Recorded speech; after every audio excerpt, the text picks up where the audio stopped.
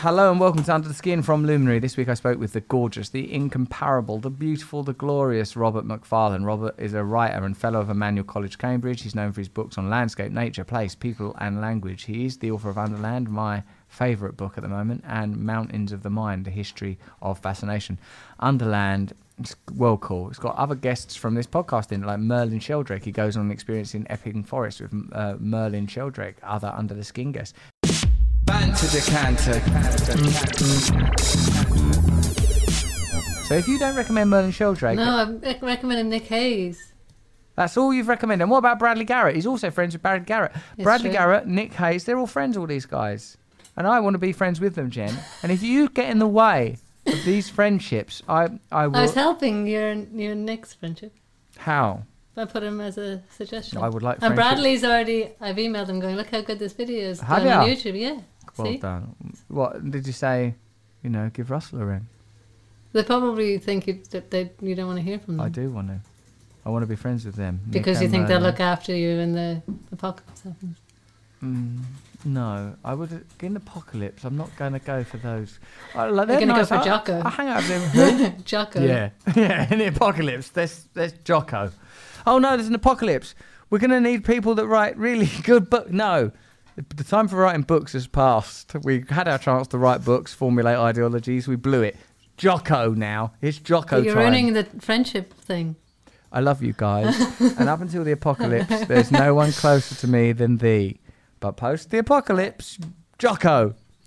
Jen, what have you been doing this week? I've thrown you, haven't I? I've thrown you because you've done nothing. Have you been playing with that dog? Have you spoke to Justin? Yeah. Have you got what did you talk about? Life. Life? A bit broad and generic. Hone in on something. Maybe our next Swiss trip. When are you going? Don't go to Switzerland again. Everyone else is getting a You're holiday. on the red list. No, I'm not. Now, look, this episode of Robert Macfarlane, he's so beautiful. He's a great educator. He's a great teacher. You're going to love it. Before we get into that, let's listen to some... we've got no comments because Jen just couldn't be bothered. She's been drinking, so there's no comments. I've been drinking less, actually. Oh, yeah? Why? Because I've been driving to the pub. It's time for a yellow banana. Listen to shout-outs. Julie Groves says, yes, I am an Under the Skin podcast junkie. Some addictions are good. Yes. Susan Walsh says, I was fascinated by the conversation you had with Gabor Mate regarding Israel and Palestine. It was refreshing to hear a measured and compassionate perspective, especially from a Jewish Holocaust survivor. I'm an American Jew, but I do not want to have blinders on when trying to work out an opinion regarding this, what seems like an endless conflict. Well, let's hope that there is an end. But before we try to tackle the complex issues of the Middle East, why don't we delve into the great mind of Robert Macfarlane, shall we, Jen? Yes. Make sure you sign up to my mailing list, you lot, and listen to my podcast and Revelation and meditate on Above the Noise. That's all I need from you now. Enjoy Robert Macfarlane. Trying to achieve equality with the annihilation of category is not a successful route. Yes, that's exactly right. We're in this era where it turns out we were never the boss. Doesn't look like an ideology. What's beneath the surface of people we admire, of the ideas that define our time, the history we are told? And welcome to Russell Brand. Under the Skin. Thank you for coming on Under the Skin, Robert. I'm really grateful to you. I'm really happy to be here. I've got a big buzz, big smile on my face. Yeah, thank you. I mean, you saw my assessment of you within seconds, but it was that you're a lovely person. I based it on giddy instinct. But like the compliment I was about to give you, and I thought like that we might as well include in the podcast, was that there are some writers I read as a kind of, and not that many actually, that I read as a kind of for schooling and for nourishment. And I felt like, most notably, and this is hardly a rarity, David Foster Wallace. And like when I was reading Underland, your book, I felt the same thing. I thought, oh my God, I've been reading bits of it to my mum, reading bits of it to my wife, drawing pictures of it for my children. They're 4 and 2. So I was really affected by Underland. I was affected by, I really enjoyed the sophistication and beauty of your prose, but also that it was married to practical exploration while continually investigating the mythic resonance of those physical and practical actions. Like I know that what your history is that you sort of like, I mean, I think I understand. Are you a mountaineer that writes books? I mean, what are you? What's this? John Muir, the Scottish-born environmentalist. He had to hyphenate everything, so he was like a poetico-geologico-ornitho-tramp, philosopho-poet. Anyway, I don't get all of those, but I hyphenate a few. Yeah, I guess mountaineer, writer, teacher. That's probably where the hyphens lead, but then they lead underground as well. Yeah, and I really loved it. I mean, there's we've had Merlin Sheldrake Yay! on the podcast. He's another brilliant and articulate person, and I loved that section in the book where you were in Epping Forest with him. What I like about the sort of tone of your book was the intimacy and immediacy of your writing, the realness of the experiences that you're undertaking. Could you, so that it's just this podcast isn't me telling you how much I like your book and why, Keep it going. It's fine. I'll sit here for an hour and a half, very happy. I think I could fill an hour and a half, but like I wonder if you would tell us what it is that what is unique about this book in your own writing history, what it was you were undertaking and what you were endeavouring to achieve, because it seems like a book with incredible scope, both like practically, i.e. the things you did, but also in terms of what you were explaining in terms of the allegory between the spaces underneath and the surface spaces. All right. Yeah, well, thanks. And undertaking is a good word for it. It's lovely to hear you talk about it like that, Russell. It really is. And it's a couple of years 3 years nearly since I finished it. I finished it just, do you remember those Thai children, the Thai football team who got stuck under the mountain? Wow, yeah, I do. So I was writing the last sentences as that was happening, and it's another of those stories that feels like it's right on the border of myth. You talked about mythic resonance early, but so many of the underworld stories just live on that borderline between brutal matter and echoing myth. But yeah, I started on the mountains. I think that's probably where it all began. I started as high as you can go, as light as you can go, in a way as kind of self-absorbed as you can go.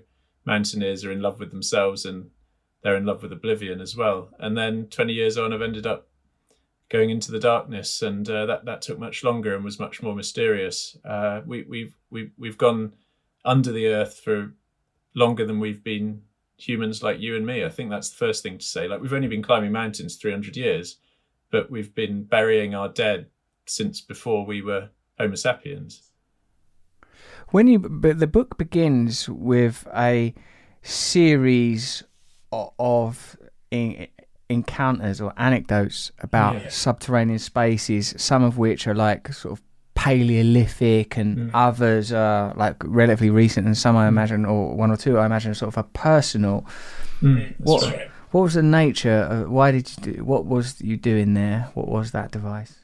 It's the strangest way I've ever begun a book, and it took me about a year to write the first 20 pages. So, and I think we live in deep time. Like, we're humans. We live 70 years, 100 years if we're unlucky. And but we exist within a 4.5 billion year mesh of life making, and deep time goes far older than our species, far older than all species, and that's what makes the crust we walk upon and the core that binds us to it with gravity. And so if you're going to tell the story, if you're going to set out on the ridiculous task of trying to tell the story of the underworld, then you need to be able to break time. And that was a device to break time, to take us back, to limestone forming on the beds of tropical seas. I'm speaking to you from chalk. I'm sitting on chalk that was formed 99 million years ago, when the dead bodies of tiny organisms with calcium in their bodies rocked down in their billions and trillions of billions and formed the chalk. And all the way through to our future as a species, because we're burying nuclear waste now that will be toxic for tens of thousands of years to come. We're shaping an Anthropocene future for humans as yet unborn and species as yet unimagined. So I needed to be able to move around in time like that. Oh man, I suppose as soon as you start talking about this, Robert, makes me appreciate the kind of necessary dislocation that has to take place, i.e. we can't be expected to understand with history on that scale, like millions and trillions of life forms, calcium, like i.e. the sort of the geology and the sort of truth of chalk. And also, I suppose what it points to is something in our the kind of choices we're making now, whether consciously or not, about and what that reveals to us about our attitude towards the future in burying toxic waste that will have consequences millennia away. Yeah, that's right. I love that phrase, the truth of chalk. Chalk's what we write with as well, isn't it? I'm sitting on an enormous pencil, basically, a kind of reef of writing material here. So, but yeah, our brains are not configured very well across timescales bigger than politicians' brains aren't configured very well over timescales bigger than the next election term, and that's a real problem as we try and devise better, fairer futures for our species and others. I grew up opposite a disused chalk pit. I'm from a place called Grays in Essex, and across the road from our street there was these abandoned kind of bunkers and abandoned former quarries that had been reclaimed by nature. Newts were abundant there.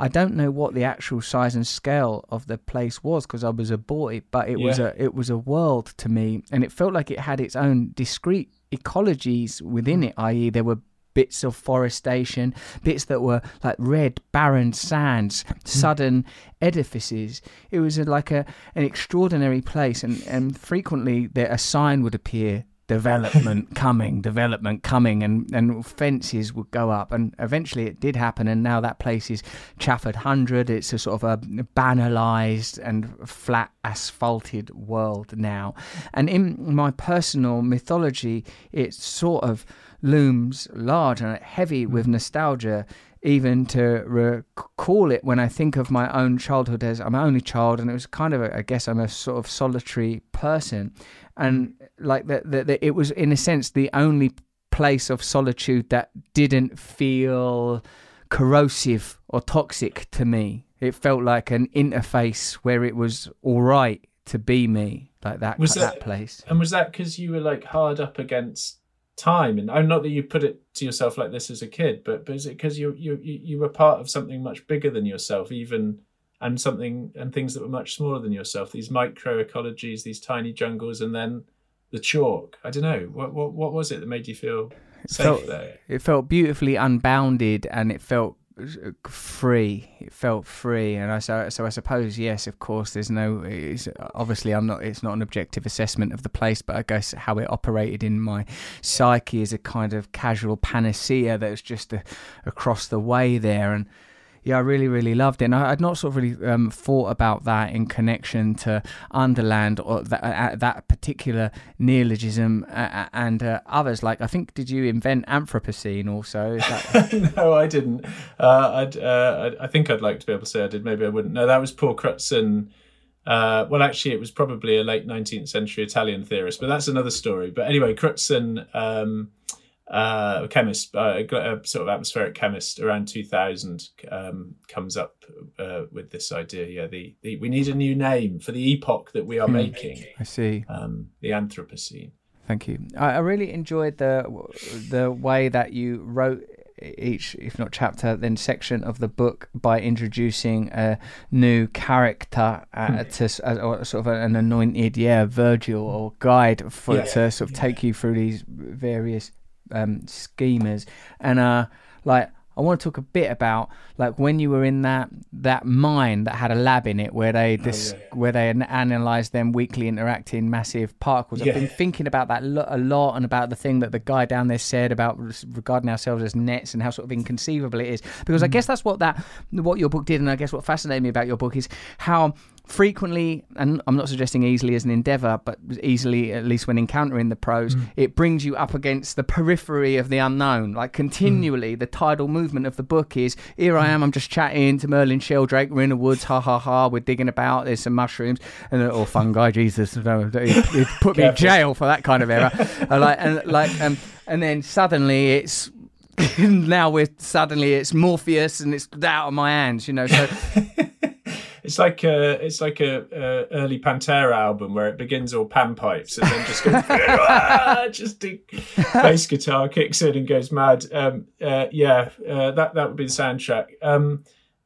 Well, I think if you take the example of the dark matter laboratory and the conversation I had there with the young physicist. I was trying to explain this to my 8-year-old on Sunday. He wanted to know, he'd come across dark energy somewhere. I said, I don't know anything about dark energy, but I can try and explain dark matter to you. And I said, the universe is heavier than we think. It's like an orange, and we put it on the scales, and the scales tells us it's one weight, but then other things indicate it's about a quarter as heavy again. Where's it gone? And it won't. This missing mass won't interact with any of our technologies. We can't see it. We can only believe it's there. It's a faithful physics. It's a devotional science. And then suddenly having these scientists, and they have to occupy their worshipful spaces, the cathedrals, the underground dark matter laboratories, because, and I should say, for those who don't, because you read the book, those who don't know the science, you have to go underground because a mile of rock is what blocks out all the noisy atomic kind of traffic of the baryonic world, our world of kind of the stuff we sit on and touch and are made of. And if you're down there and you're sheltered by a mile of rock, you might just, if you listen with the right ears, you might just be able to hear a weakly interacting massive particle or a neutrino. And I was saying to my boy, Will, he's at the end of the book. You met him a couple of times in the book. He's a bit older now. But I was saying there are billions of these things pouring through us every second. Like to them, we're nets. We're fishing nets, but where the meshes are, a galaxy wide. Each mesh is a galaxy wide. These things just pour through us. They don't even notice us as they come through us. And he's just kept going back to it as an idea.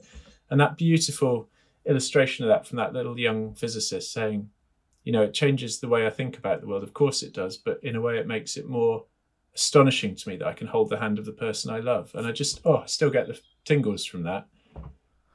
Because it makes me consider that one of the challenges of our perception of reality is one of scale, the scales of time and this size.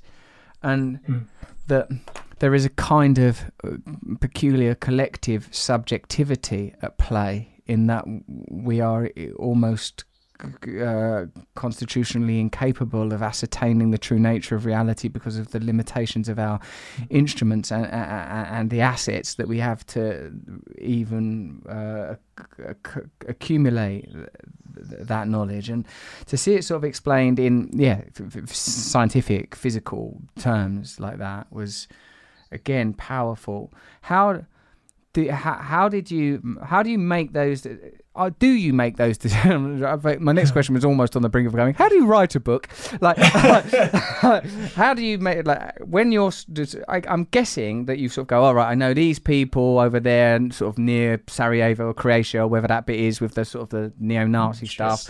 Yeah, I know this stuff over here with the catacombs. How is it that you corral together that kind of content? How is it that you build the image system of, and make those kind of mythic and psychoanalytic? I suppose those two things are inextricable in a way. But what is your process with a book like this? Yeah, well, very slow. That's the first thing to say, like 8 years, something like that.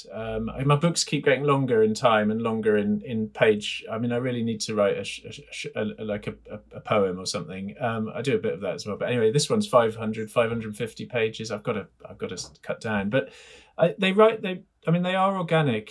The Underland, like one of the structures of the Underland, and it's there in every story that you'll have heard, I think, is that you go down in one place and you come up in another, right? There's the tunnel entrance leads you into darkness. You pass through a test of some kind, and then you emerge on the surface or into a different world.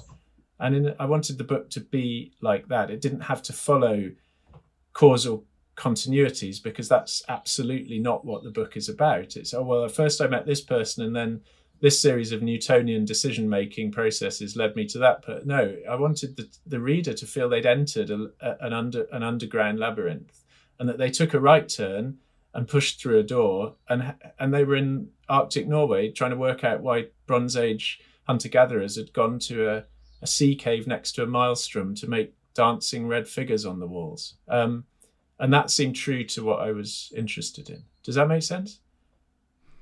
Yeah, it does. That you had made some decisions that seemed like sort of configured around motifs of like transition and transformation, and I kind of wonder how you happen upon that, how you go from being a mountaineer and you've sort of suggested there was a kind of narcissism in mountaineering and I suppose an introspection or spirit of inquiry somehow. What can you unpack that a little bit, please? What the distinction is and how you think that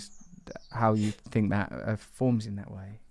Yeah, well, I mean, the peak mountaineering narcissism is Everest summit on or around May the 15th on a normal year, where you'll have 200 climbers queuing in the death zone waiting to take the summit selfie in their down cocoons. And for all those people will have their stories for how they've got there, and many of them are very moving. And I'm not disparaging kind of individual achievements, but the Everest industry is mountaineering's narcissism concentrated down to a fatal, often and always unequal set of processes. So you get Sherpas who make a great deal of good money from the work that they do, and that goes to the families in a poor nation of Nepal, for example. But they're the ones who take commensurate excess risk as they move up and down the Khumbu icefall, carrying the loads, setting the high camps, and so on.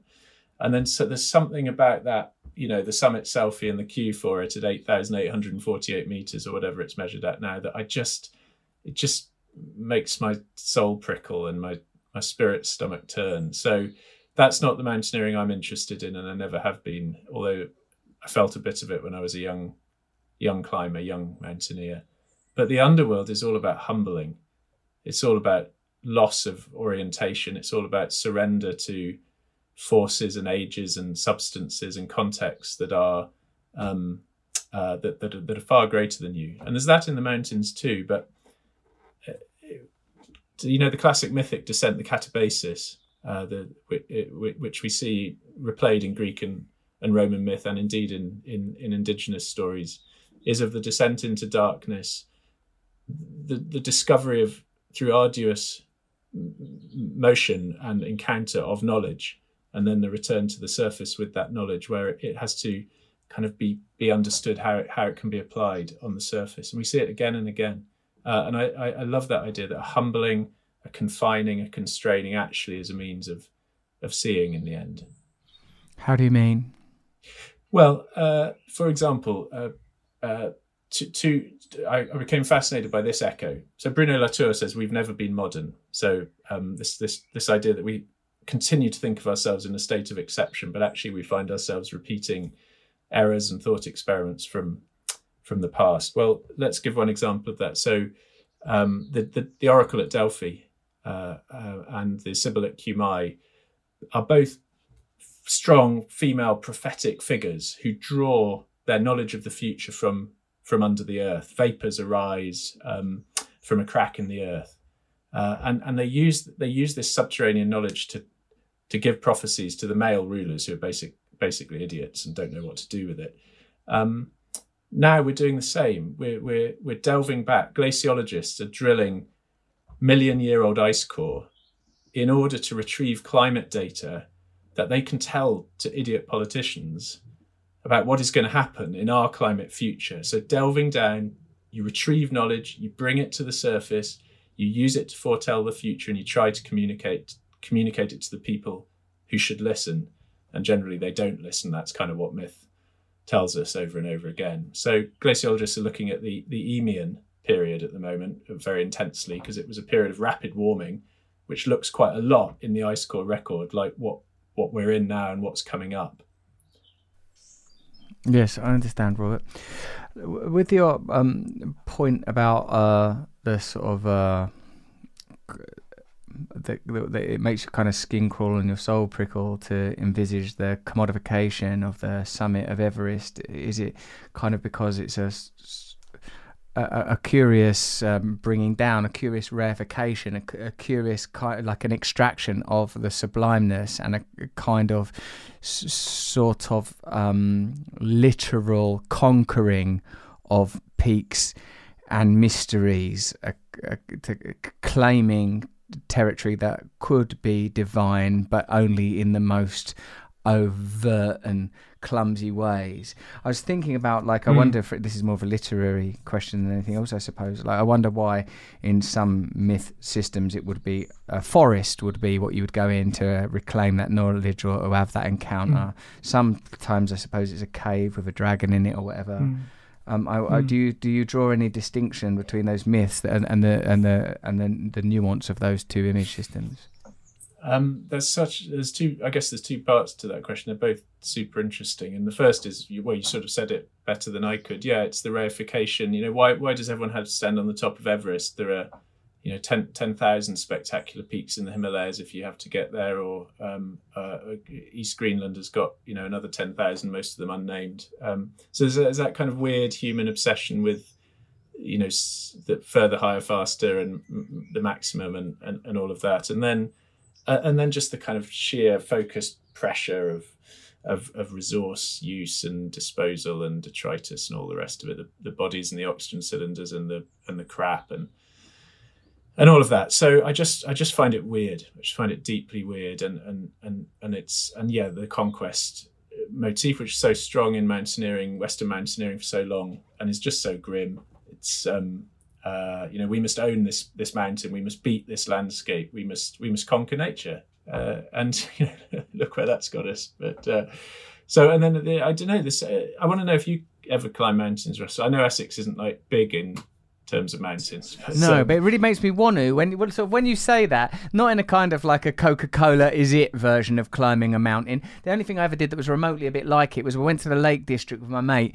and we it suddenly went from being a walk into something that required upper body strength without sort of, in my opinion, sufficient warning of what was happening. We were walking up something, and then it became, fucking hell, I'm gonna have to haul myself up this. But it was kind of magnificent. But I've not done much of it. It made me excited about that sort of intrepid spirit of exploration. Like when you were describing sort of creaking your skull down these little down these tiny spaces, and suddenly finding yourself in some onyx desert and that. I was thinking, hell, this sounds mental, but I think I would freak out a little bit. When you were talking about mountaineering, then I felt like I wondered if I could do it. It sounds like if you can turn something into a tourist industry like that, it's only one step away from a bungee jump somewhere.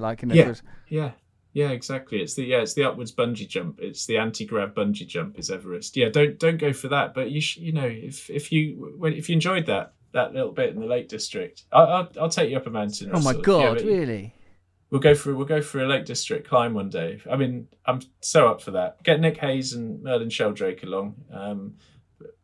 Both my besties. We can do a bit of trespass. Oh, you know Nick Hayes also. Oh yeah, he's an old student of mine and a dear friend now. So of course. I think you gave a quote for his book, eh? Yeah, he's fantastic. He's amazing. So he's rethinking access, as you know. I know he loved his conversation with you. I see the significance of your influence, actually, because of course what he does as well is he takes the idea of walks and trespass and gets into colonialism through that access. I can see the significance of that. I suppose what I'm interested in now is how come you went from mountaineering and that kind of thing. What made you? Why specifically the underworld? What drew you to that? Yeah, well, I think I look back at it, and this is kind of is retrofitting, I guess, but it had a sort of gravitational logic. I just kept heading downwards, so I started on the mountains, and then I ended up writing a book called The Wild Places, which was more about moors and forests and islands. And then I wrote a book called The Old Ways, which was about tracks and paths, which are the beginnings of the underworld in a way, because they're kind of beaten down into the land a little bit. And the deepest of them are called holloways. You get them on sandstone, green stone. They're hundreds of years old, and basically water and wheels and feet have cut this soft rock, bedrock, up to 20 feet down into the landscape. So they're like gorges, and you enter them and you're entering a different dimension. The shadow, they can't be farmed because they're too deep. Gits in 4x4s sometimes mash them up because they think that affirms their penis length or self-perceived masculinity. Green laners and off-roaders anyway, it's another mindset I can't comprehend. And then just begin to and then that was the sort of portal transition zone, was the Holloway. And then I also think it's something to do with being a bit older, and the underworld's about graves and loss and burial and memory and grief and all the things that have circled all of us, particularly the last 15-18 months. I suppose one of the things that's obvious is that something that is so which is so close to us, adjacent with us, that we literally stand on, is so full of mystery. There's something of the sort of horror of psychedelics in it for me, like not the beauty, the grace, the enlightenment, the epiphany of psychedelics, but like some experiences when I was younger, where suddenly the certainty of self was cleaved and cast asunder, and I thought, oh my God, I'm not me at all. And there's something terrifying about that. I like in one of the early stories where you talk about you're having all these experiences and then you put your head up, and I now recognise you were somewhere else, and like there's cars and people listening to the radio and they've got their arm out the window and stuff like that. Yeah, it's bewildering. Oh, it's totally bewildering. And colour is colour again. Like green, I've never seen a greener green than the green I saw after 2.5 days in the Paris catacombs. And somebody was playing music from one of the high windows. I remember when we emerged from the catacombs and came out the old railway tunnel that we'd got access into it through, and I'd never heard music like it, even though I had heard that music before. So it is the bardo, like it's the Tibetan bardo, the rebirth, where you pass through a tunnel, a channel, and that's a pilgrimage, but it's also a return to the surface. So you feel like you've come back from another world, and you have. And I gave a very specific example, like when the Chilean miners, those miners who got trapped, everyone, that world fixating story. They came back from, all of them were saved, but they came back in a capsule one by one that was co-designed by the Chilean scientists and government and NASA. And it just made perfect sense. They were coming back from another galaxy, another world. The one we walk on, as you say, like an inch away from us is the rhizosphere. 10 meters away from us is bedrock. A few kilometers away from us is deep crust. I mean, we live in this tiny boundary layer between the wildnesses of the upper atmospheres and the inconceivable darkness and forces of the crust and the core. Because of what you were dealing with in the book, and it seems more broadly in your writing, is where an investigation into the unknown, how close to us the unknown is, how all the sovereignty of knowledge is surrounded on all sides by this kind of wilderness that may yet be unknowable. It feels to me that that sacredness, mystery and religiosity are forever present in the writing. Are you curious about spirituality and religion, and are you, as many people who I think are influenced retrospectively now by your writing, what do you think about the idea that a kind of a reinvigoration of certain spiritual principles is what's required to sort of reawaken a kind of a reverence for one another, for ourselves, for the world? It's a very beautiful question, and at risk of collapsing its fragility, I'm just going to say that someone started a leaf blower up in the next door garden, so I'm just going to shut the window to see if that keeps the noise down a bit, and then I'll get back to spirituality. Hold on.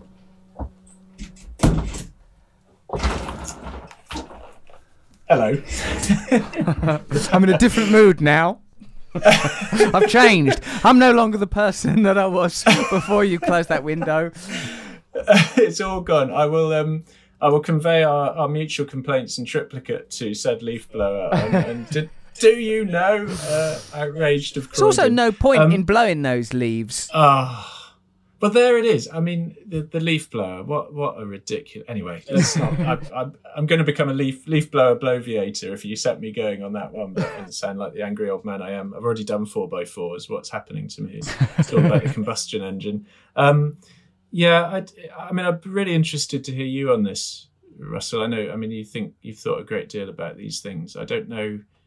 I think if I had to kind of print up the spirituality business card, it would probably say something like mystical materialist, which is to say, as we've already discussed, I'm kind of utterly fascinated by how little we know, and by how the material world is forever astonishing us with its dark matter. Let's put it like that, with the extent of its secrets. And we might take the example of the Wood Wide Web, the mycorrhizal fungal network that you've discussed with Merlin, that I write about in the book.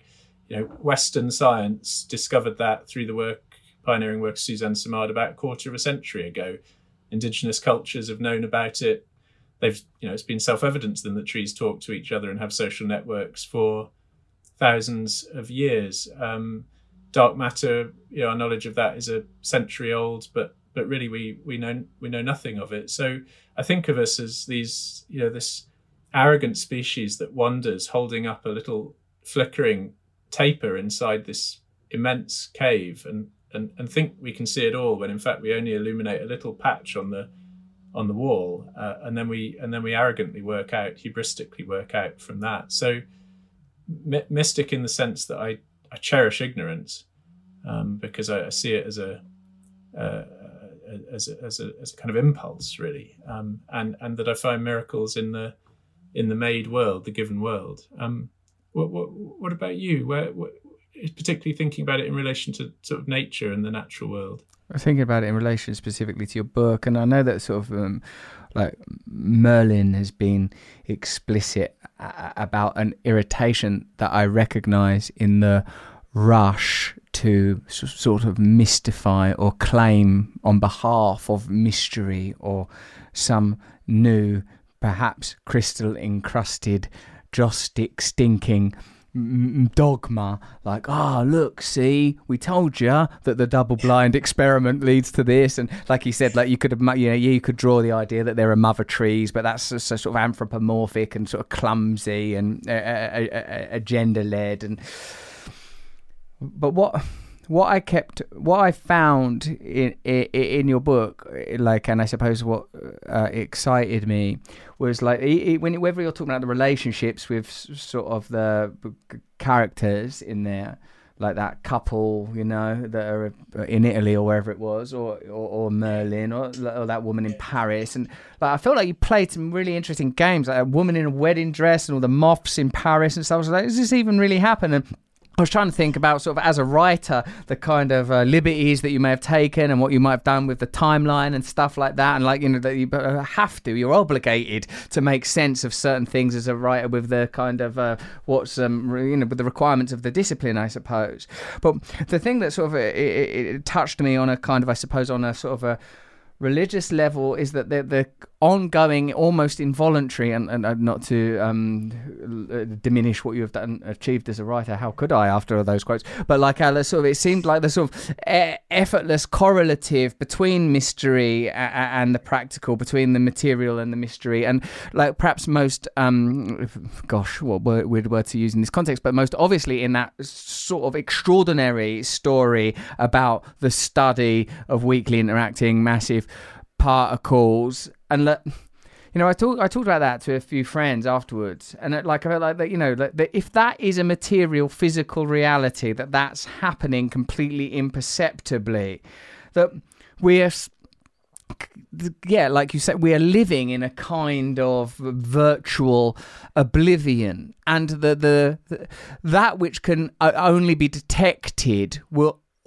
have to necessarily become a part of our ethos. If what we're going to wait for is for everything to be rationalized, measured, materialized, I feel like I know where the momentum of that idea is taking us. I feel where I know where rationalism is taking us. Materialism, consumerism, individualism. If that, that we're going to have to evoke once more the mystery. And in your example of the oracles and the reading of the vapors, and of course that is delightfully analogous to the sort of geological studies that you cited. But for me, is this a continual attempt to sort of squeeze the mystery through the toothpaste tube of rationalism that is part of the problem? That is I think that because of the hubris that I associate with materialism and rationalism, at least in terms of its practice and in terms of its results, I feel that there needs to be a kind of a surrender to nature, a kind of reverence for the poetics that is discovered in an endeavour such as yours, that, oh my God, this is exactly like going within. Wow, that's indistinguishable from that myth. How are these patterns, why are these patterns continually iterating again and again? Why is that happening? And in our attempts to understand it, there's necessarily a reductivism, and in that I think we lose the thing that is most beautiful and most necessary.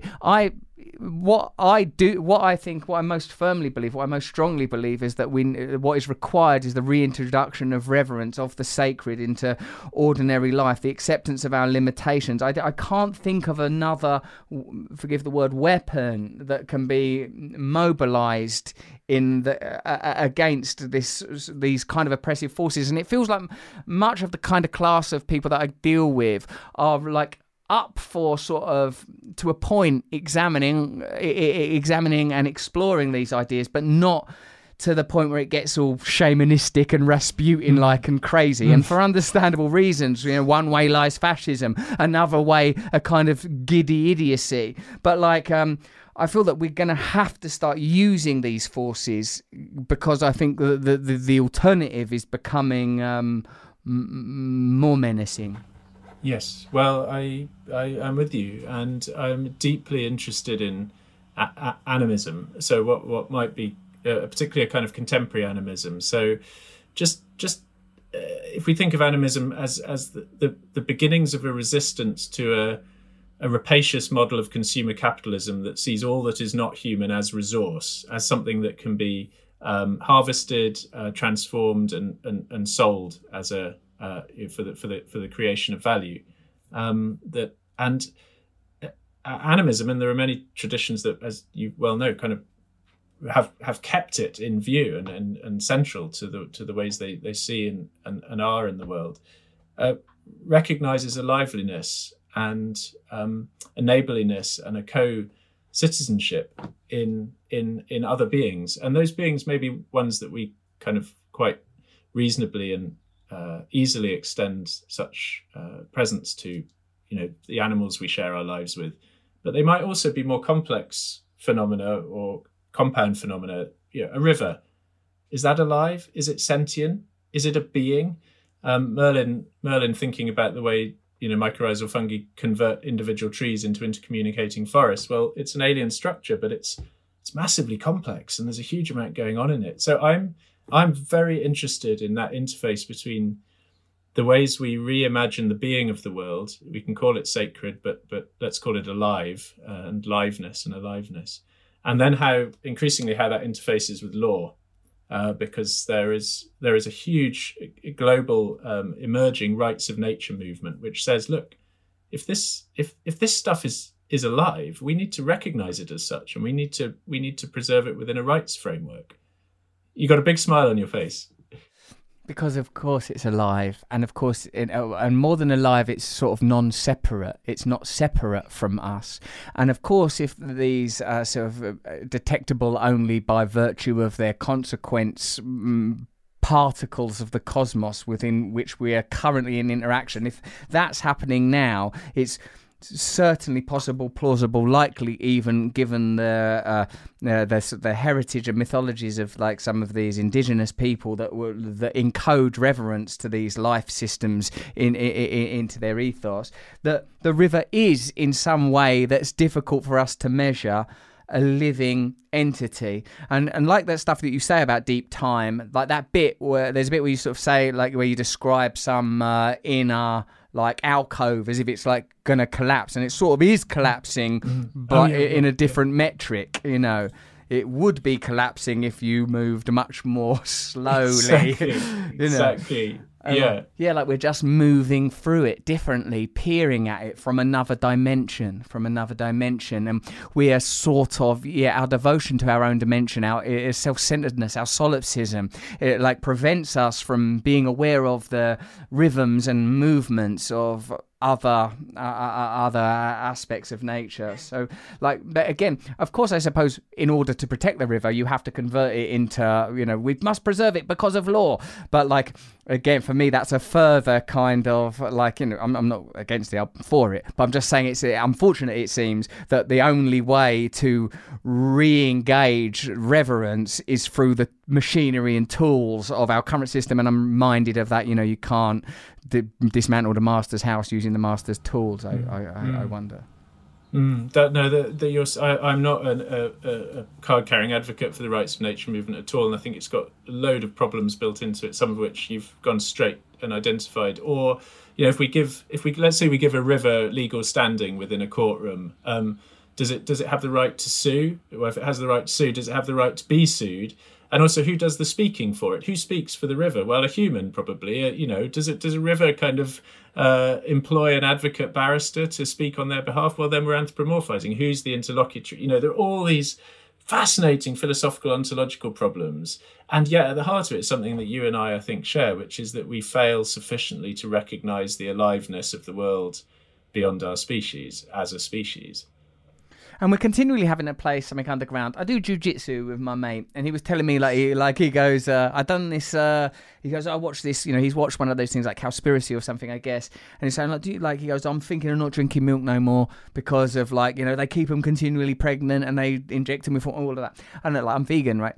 And like, I feel like, yes, everything is underground. That's underground. All of these things are subterranean. Like that, everything is like lacquered. There is a veneer across all reality that, like, it has to be kept there. It has to be preserved. We have to be corralled into these sort of narrow furrows of reality, not to be continually appalled. And like, you know, when, you know, you describe, even though it's an entirely new myth, the idea of continually being threaded by sub particular forms I can't, you know, even conceive of. When you talk about the hand holding, it evokes something most familiar. I felt this when, like, I started to learn more about meditation, and when it became popular to talk about meditation in terms of the sort of mindfulness movement. Oh, look, it's good for your cardiovascular rate. Oh, it's good for your health. I felt almost incensed that it's like, well, what about these people that knew this for thousands of years? Do you think there are any other principles lying around in those sacred texts that might be of some use to us that we're ignoring so that we can steadfastly remain on this path of commodification and utilization? Well, the other problem is that you end up repeating the extractivist model, but as soon as you approach other cultures' knowledges, indigenous knowledge, or you sort of say, oh, well, we'll just head over here and we'll mine what's useful from this knowledge system, and then we'll take it back and probably we'll sell it in some way. And you know, where I come from in academia, you know, I teach here in Cambridge, and I have a sort of it's really, you've got to be just so careful in the way you approach and use knowledge as a resource from other cultures and other communities. Well, I say where I come from, everyone knows that, and everyone should know that. But Robin Wall Kimmerer, I don't know if you've ever read Braiding Sweetgrass and Gathering Moss. She's a brilliant trained botanist. She's also a member of the Citizen Potawatomi Nation, and you know, these two sort of trainings in indigenous knowledge and Western plant science meet in her, and they braid to form sweetgrass, this beautiful, in fact, look, here's some sweetgrass, this is what it looks like, and I wish you could smell it. Yeah, do you know it? I've burned some of that before, I feel. Oh yeah, well, you can probably smell it down the fibre optic cable. It's so fragrant and gorgeous. But so she and you know, Robin talks about grammars of animacy. And she talks about ways in which, even through language, we can I write a bit about this actually in that Merlin chapter, that our language, our grammar is such a sediment of ideology. Like it's nature, English, it's nature. It thingifies, reifies, resourcifies nature. And it doesn't recognize reciprocity and animacy. So I love the idea of finding ways of speaking as a writer, in conversation with someone like you, that do possess some level of a grammar of animacy. Yeah, you quoted her, didn't you, at length in that chapter? And I think that you said that there was there's some tribal people who, like, their word for the river is rivering or something. It activates nouns or something. Yeah, exactly. You verbing nouns. Bay, what we would say bay, actually, the tautomi carries action within it. And what a river? What could be more kind of present tense and gerundive and verbal than a river? Yes, and indicated in that language, of course. Yeah, that by making it a verb, you endow linguistically the subject with life. Yeah, that was beautiful and significant. Oh man, you'd be a verb, Russell. You'd be like, you wouldn't have a noun name. You should just like have a verb name. I mean, not. You know what I mean? You're just one. You're a river. You're a verb, right? I'm rustling currently. You're rustling. Yeah, exactly. Like a good pile of leaves. I don't know where this is headed. It might not You're be looking good. It could catch slightly fire. Nervous now. I should get that leaf blower, corral it into some safe corner.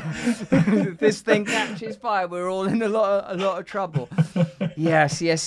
I mean, look, this is what I have the sense of, Robert, when I'm doing these podcasts, is that, like, if I have any function at all, then it is to take this somewhat esoteric knowledge, which you have already beautifully conveyed in your work, and see if I can further masticate it till I can spit it into the mouths of absolute yobbos. And let's face it, that's the only way they'd take it, coated in phlegm.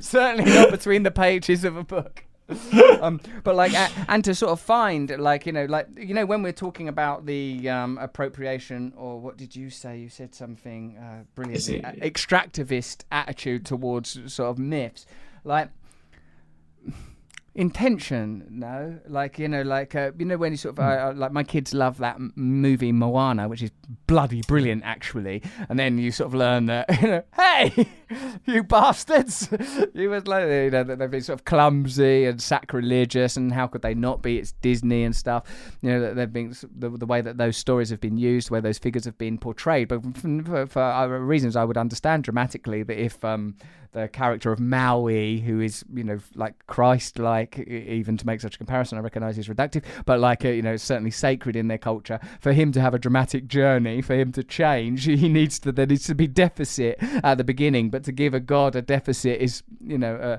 a kind of a problem. And I suppose it's accepted that the intention of Disney is to make money. That's the intention. You remove that intention, Disney is gone. So like that, but I feel like from the early encounters, whether in colonialism or more latterly between westernized people and, shall we say for simplicity, indigenous people, it suggests that there is a kind of a generosity of spirit, a willingness to sort of say, look, have this. This is what you're gonna need this. And I think there's a difference between sort of the aim being we could get some lunch boxes out of this, and hold on a minute, we could use this as a new organising principle for our ailing think better with.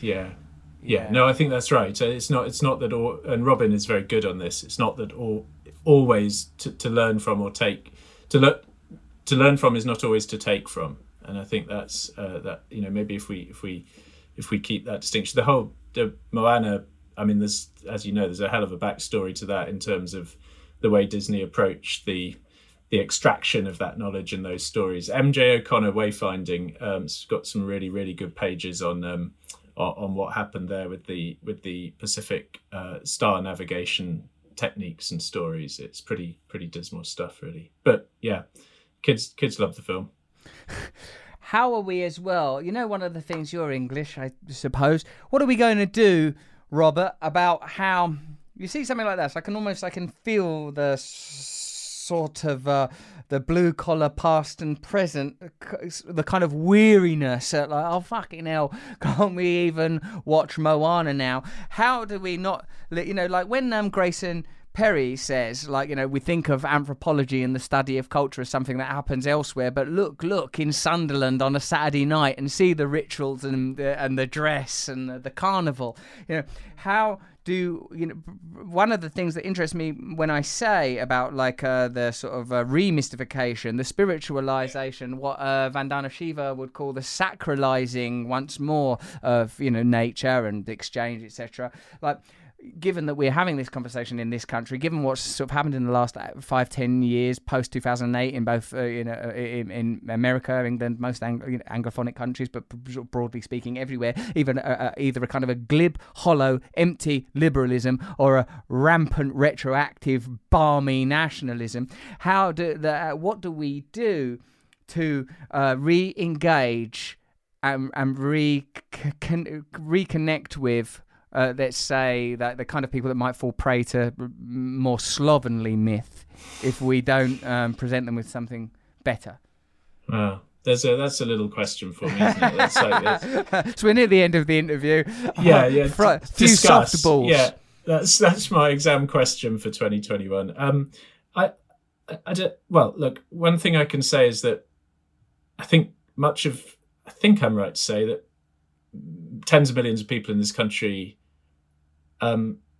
needed nature in the last 18 months more than they've ever known they needed it before. And that first spring of the lockdown, the deep drink of green, the deep dive into birdsong, people who hadn't heard this stuff and hadn't cared about this stuff, suddenly it became like breathing. It was just vital to have something there, that walk in the park, that the opening of the window, and I think there was a good there.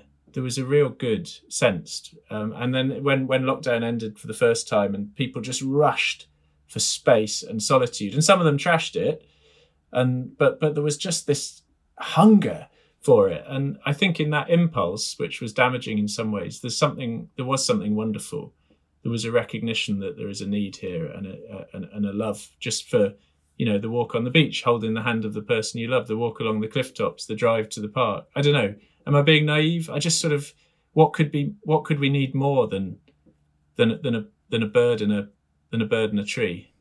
Why do you think we are, as a culture, refusing the lesson that this pandemic might appear to be presenting? Why is the tacit and sometimes overt agenda to return to normal rather than to kind of, it's almost like we've forgotten the code, we've forgotten the mechanism to even interpret events, to even go, oh, well, this thing's happened, what are we being told? It's like we don't know how to read the runes no more. We don't. I mean, I spend a lot of time writing about some of the oldest stories in the world: Gilgamesh, the Kalevala, Beowulf, Gawain and the Green Knight. They're all warning stories, but some of them. Gilgamesh comes from 4,000 years ago. We know it because we dug up, because an Iraqi, as it would be now, archaeologist called Hormuz Rassam, in fact, dug up a bunch of clay tablets in the mid-19th century near Mosul. And these carried a 4,000-year-old story written in cuneiform. And that is the story that tells us not to deforest the world, because we'll let loose hell upon our heads. It's the oldest story we have. And what happens is that Gilgamesh and Enkidu, these two kind of basically toxically masculine figures, bad rulers, the sort of Boris Johnson meets Silvio Berlusconi meets Bolsonaro of their day in Gilgamesh. And I don't know what Enkidu. So they go to the sacred cedarwood. There is a guardian spirit there, which is all we've been talking about animism, about the spirit, the living spirit of the wild world. And what do? They systematically strip the 7 auras of the wild world, one by one, through a kind of brutal, reifying ritual each time. Then they go in there. He doesn't have any auras left, so they kill him, cut his head off, and then they cut the forest down using their big axes so they can make a nice door for their temple. And it's like, this is a 4,000-year-old warning, and we're still not hearing it. It's the kind of pandemic in a parable. Discovered, and those tablets were discovered under the earth, buried. Under the earth, buried in the desert, unearthed from the sand, lost in a library from thousands of years, Ashburnipal's library, thousands of years ago. And you're doing something with Johnny Flynn, the actor, and evidently, musician also, isn't he? Is that true? What are you doing? Yeah, we've put an album together, yes, over the last year. Yeah, and I wrote about the Epic of Gilgamesh in Underland, so it's full of. So I've been steep deep in Gilgamesh, but we just started writing songs and made an album. Boston's. Right, I'm going to give you some coaching on promo now, Robert. Oh right, okay. how does it go?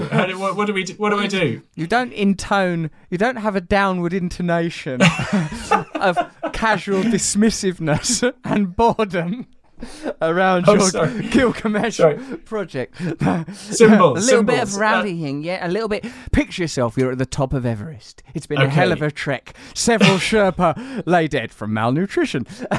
At your feet, you kick them aside. What have they ever done for you lately? And now you stand there at the summit in Sir Edmund Hillary, is that the right guy? In his socks, waving a flag of some nation or another. In his socks. That's promo, baby. No, I'm just teasing you for a laugh. That's good. I really like that. One of the things one of the many things that stayed with me from Underland. I know you've written loads of books, and I'd probably be a bit annoyed if one person only knew one bit of my work when you've got such a successful body of work behind you. And I'll read it, I promise. But I like the idea that anything that's under the ground, it's either because we don't ever want to see it again, or because we revere it so deeply, we want to protect it forever. I wouldn't mind asking a bit more about that, and I also want to know a bit more about that owl and that cast iron box thing. Oh, right, cool. There's the owl. I'll show you the owl. We what we love and wish to save, and what we hate and fear and wish to lose. That's basically the two great tasks of the Underland. So what we love are people who've died, who've been close to us. It's still a kind of, I know it's, burial traditions are changing, and cremation and ashes into the air and into the water and all the rest of it is a slightly different kind of interment. But, for tens of thousands of years as a species and all the way back to Homo nederlensis, it looks like we've been burying our dead in the earth. So we have a place to go back to on the surface where we know the loved ones live and rest. There's a deep symbolic return. It's a metaphor we live by, to borrow that phrase. And that just fascinates me. But we also shove into the underworld the stuff we hate, and that might be people as well. Brutal executions and killings in the Second World War, in the Feuber, these limestone sinkholes. It's a place to get rid of stuff. We put our nuclear waste underground, or we would if we were decent enough civilizations to be able to dig a big hole and keep it safe for 10,000 years, but we can't even do that very well. So, and then we go into extract. I guess that's the other thing. Take the minerals, take the metaphors, take the knowledge. So to yield, to shelter and save, and to dispose of. I think I would like to go for a walk, please, or a climb. I'm up for that. So up for that. Yeah, I'd love to go on that walk, stroke, climb. And there's so many things, so many moments, the things that you see. I would like to have that experience. Well, I'd be totally up for that. We'll go up a mountain or a hill. The two aren't that far apart. And perhaps let's start with the post office. All right, we'll work up. We'll graduate. Thank you very much, Robert. I really enjoyed reading your work, and I've really enjoyed listening to you and your generosity and your graciousness and your eloquence with language. It's so beautiful to read and listen to you. Thank you. It's been a massive joy to me. You put me in a wonderful mood at the partway through a pretty hard day. So thank you. You're wonderfully generous, inquiring, curious partner in thought.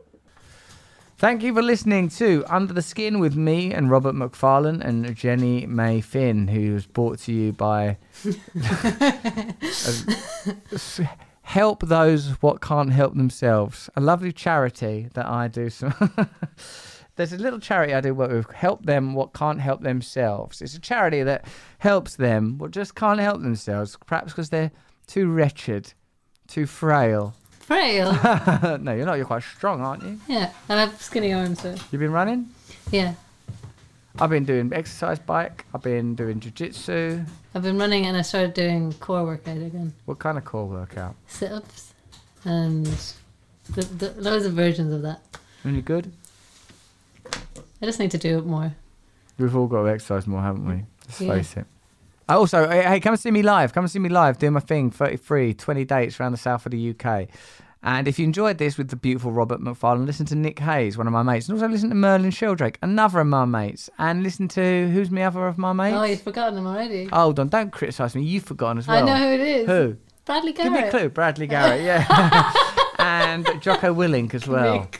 And keep checking my YouTube channel for new videos. Thanks for listening to Under the Skin from Luminary. Thank you for listening to Under the Skin. Goodbye. Thank you for listening to Under the Skin with Russell.